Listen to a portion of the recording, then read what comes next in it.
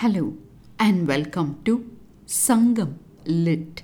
This is Nandini Karki, and in this episode we perceive an action which prevents a momentous event as portrayed in Sangam Literary work Puranaanooru 305, penned by the poet Madurai Velaasaan.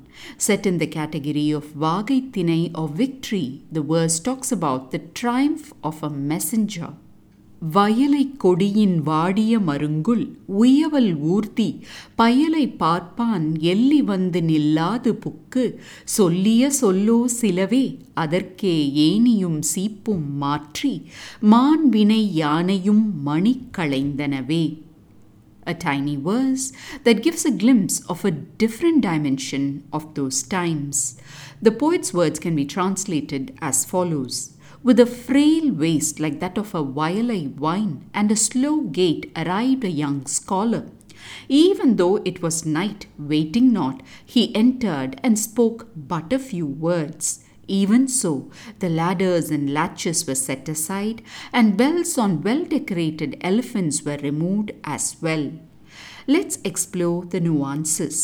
The poet starts with a portrait of a young man said to have a thin waist like that of a vine, and as can be expected, with that slender physique, the man is said to have a slow walk. This young man is mentioned as a parpan, a term which could imply that he was a priest or scholar from that era.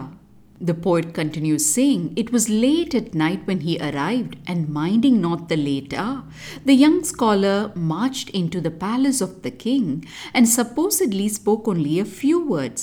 But that was enough for the king to issue the orders to set aside the ladders and latches in place and to remove the bells on their fine war elephants, the poet concludes. These actions by the king and his army imply that previously they were preparing for defense and now they were putting it aside because there was no need for the same.